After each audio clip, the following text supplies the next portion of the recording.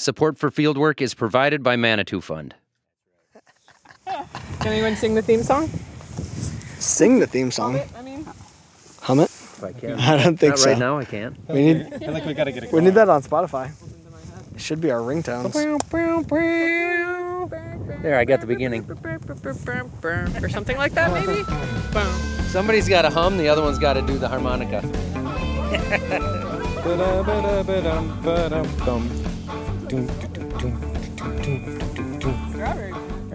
Let her rip, Tater Chip Season 2. Let's go. Hey everyone, I'm Zach Johnson, I'm Mitchell Hora. and this is Fieldwork, the podcast by farmers for farmers. We're going to look at what's working, what's not working in sustainable agriculture. We made it to episode 1, season 2. And if you haven't heard episode 1 yet, stop what you're doing right now. No, Go back. season 1. If you haven't heard season 1. Oh, my bad. Whatever it is. Go back, listen to the whole thing 2-3 times over. Go back to season 1.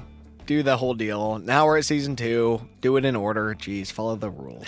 But here we go. Definitely had a ton of great conversations in season 1. We talked about a lot of stuff like recycling your nutrient dollars with cover crops, challenges of getting stakeholders like your family, your landowners on board with conservation practices, and how to use big data to advance things like sustainable ag. Yeah, this season we're going to expand upon that and do some really new stuff here too. We're going to start by dipping our toes into animal agriculture.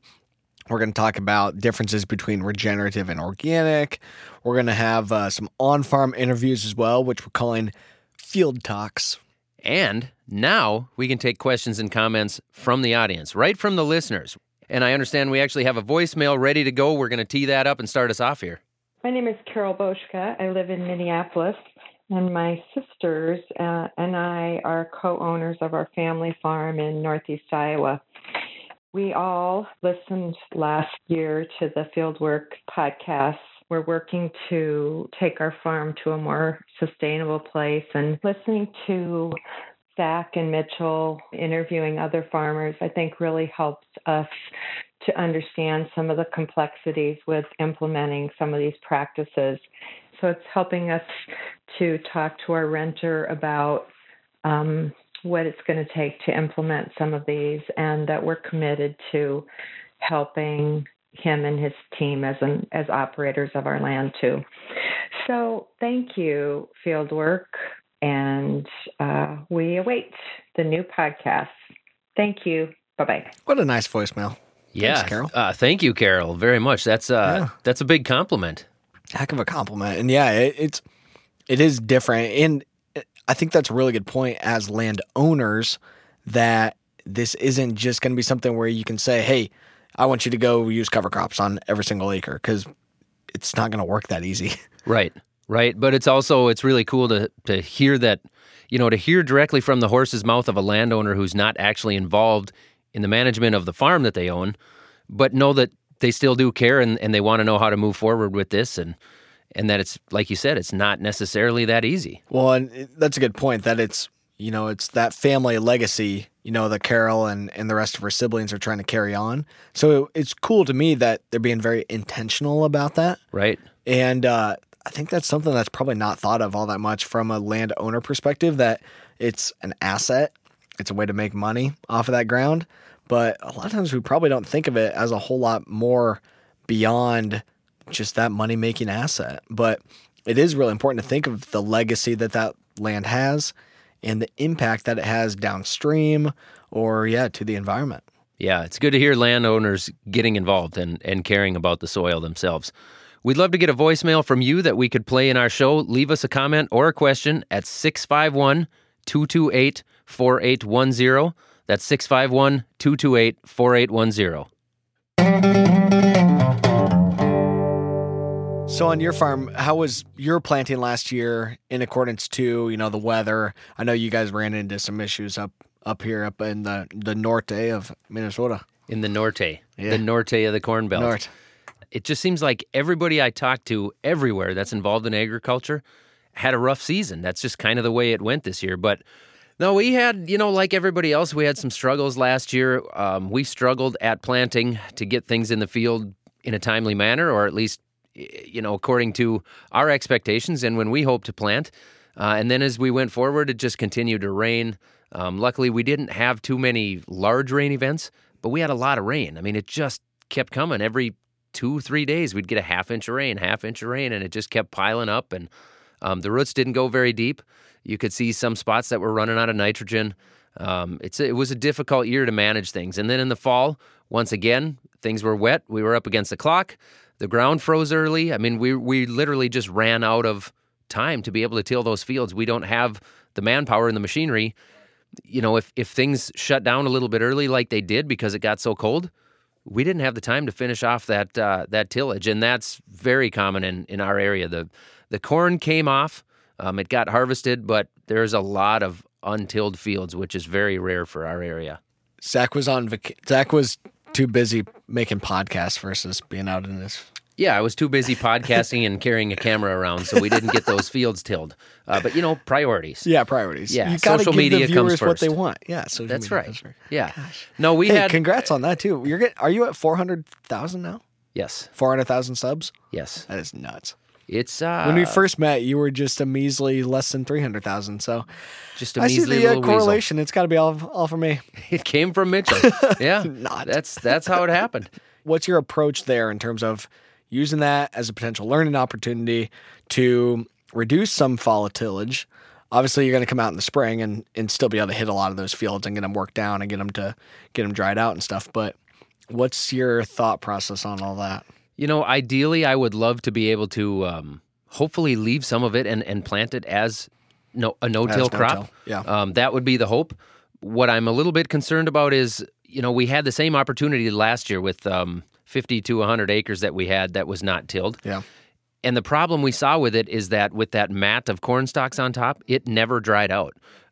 We actually, we hate to do it, but we burned it because we couldn't get in there and till it. We couldn't get in there and plant it.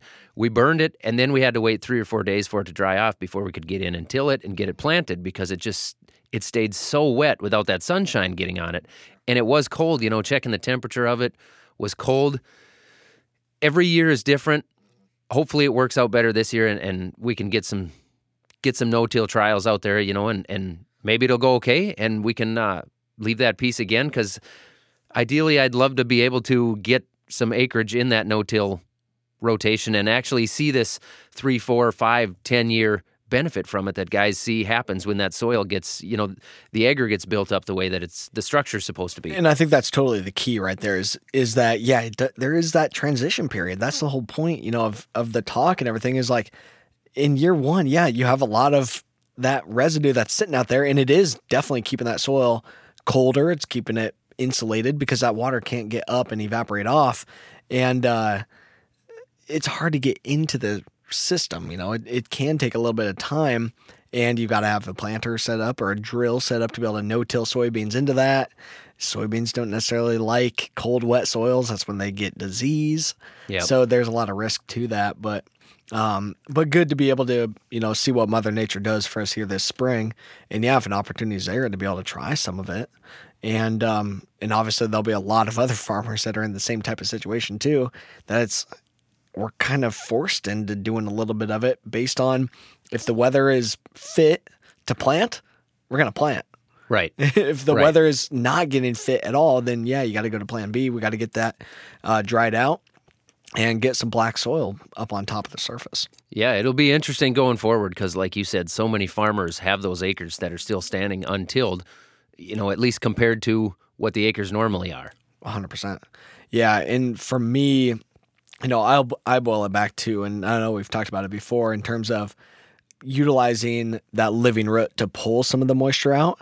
But if you can't get the roots established in the fall too, you don't have the living root there to be able to help you to actually get that piece of the soil to dry out, utilizing the transpiration through that cover crop style of plant. Yep. A lot of different variables, a lot of different stuff that goes into making the decisions and the management styles that we adapt on our farms. Geographically, you and I are quite a bit different, quite a ways different where you are. Well, completely different kind of situations. We ended up being okay for the year. It wasn't record breaking by any means, but we did pretty well. And actually especially on our soybean acres where we let our cover crop get really big, that's where we did have really good weed control. And that was actually one of my dad's takeaways for the year was he didn't originally he didn't think that cover crop was going to help us with weed control until this year.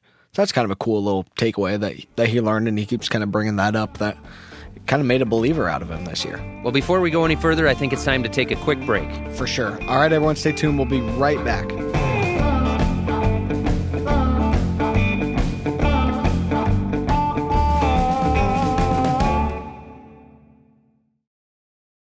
Welcome back to the Fieldwork Podcast. I'm Zach Johnson.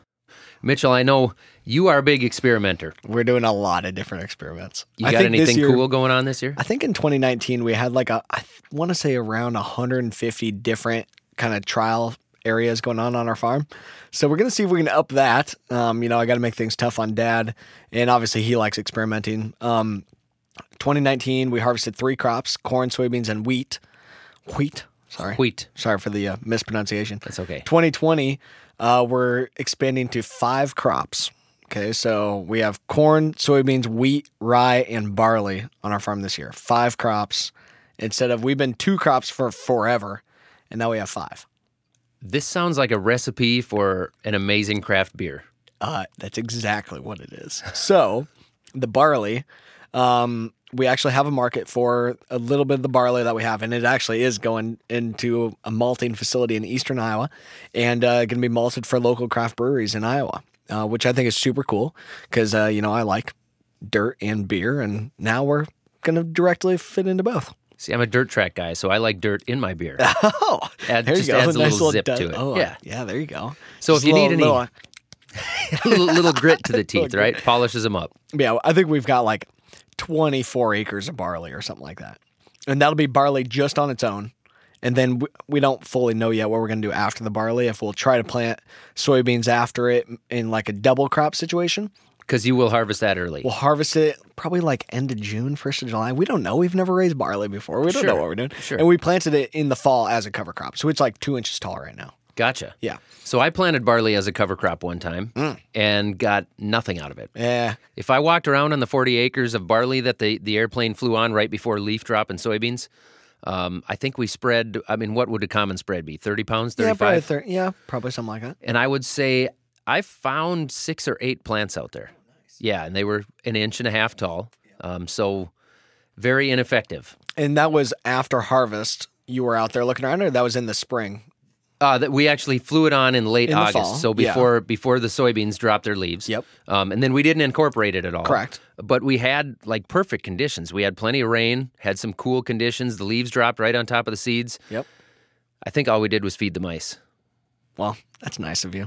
That was, yes. I'm quite the philanthropist. So my understanding with barley is, even where I'm at in southeast Iowa, we're kind of worried about it being able to overwinter and not get frozen off. It's not quite as tough as cereal rye. Yep. And I think, especially to start off, we're having really good luck planting those grasses, the wheat, the rye especially, ahead of soybeans. So interseed it into corn, and then you've got the soybeans next year that you can no-till then into that. Because your planter and stuff's not necessarily set up to no-till at all. Right, other than for planting corn into something like that, barley. Right. We did put some row cleaners on there now, but yeah, we would probably, in order to really do it right, probably want to make some changes to it. Well, and so that's what we're looking at. Is part of the rye that we're going to harvest will be a relay crop where I'm going to plant soybeans directly into the rye, and then the rye and soybeans will grow together, no herbicides being used at all.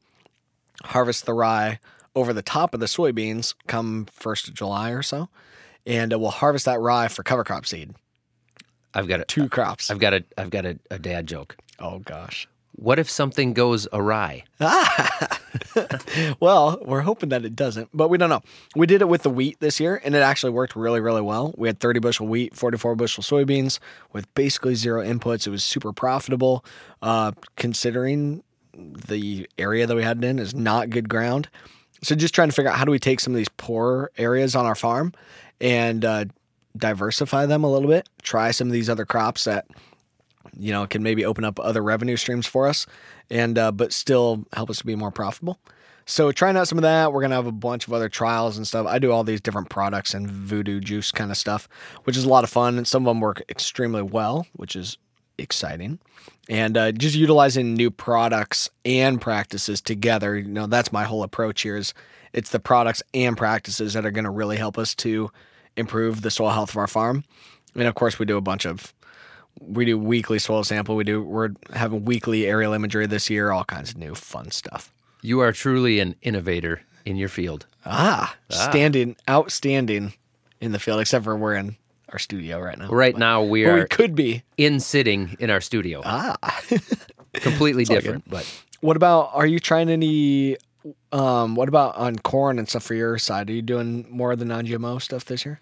We are actually. We ordered quite a bit more conventional seed, non-GMO seed going into next year. So that'll be different for us.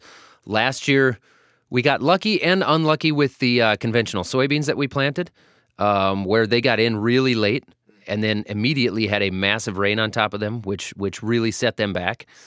But the good thing is we put down a pre-emerge herbicide, and because they got in so late, we never had to spray that field again. Sure. That was it. They stayed fairly clean other than a couple patches of ragweed that broke through, but stayed really clean, yielded fairly well. This year, we did order more. We're going to be planting some more conventional soybeans as well. And so we'll see how the standard herbicide program works there for them. The herbicide program switching from the GMO soybeans to the conventional, really, you kind of just cut out the Roundup, right? Yeah, basically. Yeah. Or the in-season kind of stuff. That's where it changes it, is when you have that crop up and growing, that's correct. When you're limited. Yeah, and you really just kind of got to lean on some of the older chemistry to make it work. Yeah. Yeah, I want to try some of that too. Have talked with Dad a little bit on, hey, let's try some non-GMO seed. Let's try to figure out, can we get some other stuff going besides Roundup? It's still super effective. It's super cost effective. We have tried some other things, but we want to keep expanding on that. And where we're really changing our herbicide program too is on our 60-inch row corn. Yep. 60-inch row corn with interseeded cover crops into that. And because I've got this diverse mix of plants trying to grow out there, you've really got to dial in the herbicide program with that kind of situation. So we're dealing with the same thing. Yeah. It's interesting. There's a lot of conversation we can have here, but Annie's telling us now that we're talking too much. Thanks to everybody who helps make Fieldwork possible throughout all of our new season here of Season 2. Annie Baxter, Amy Scotchless-Cole, Claire Jones, Noah Boston, Kristen Schmidt, Eric Romani, and Lauren Humpert. Our theme song is written and performed by Johnny Vince Evans with help from Corey Schreppel. Yeah, we don't necessarily hum it and sing it every single time. Not every single time, but maybe some. We could. I mean, I do go to bed and wake up humming and singing the field work. Well, of course. Tune, the ditty. The ditty. The little ditty. Little ditty. Our the website, Jack and Diane one? The Jack and Diane little ditty or what? No, this would be the Johnny and Corey little ditty. Our website is fieldworktalk.org, and we are at Fieldwork Talk on everything else. YouTube, Twitter, Facebook, Instagram. Check them out. All those kind of things. If you like the show, it'd be awesome if you would write us a review and give us some stars and stuff, And we'd love to get a voicemail from you so we can play you on our show here too. Leave us a comment or a question at 651-228-4810. That's 651-228-4810. And we'll catch you guys on Season 2 of the Fieldwork Podcast.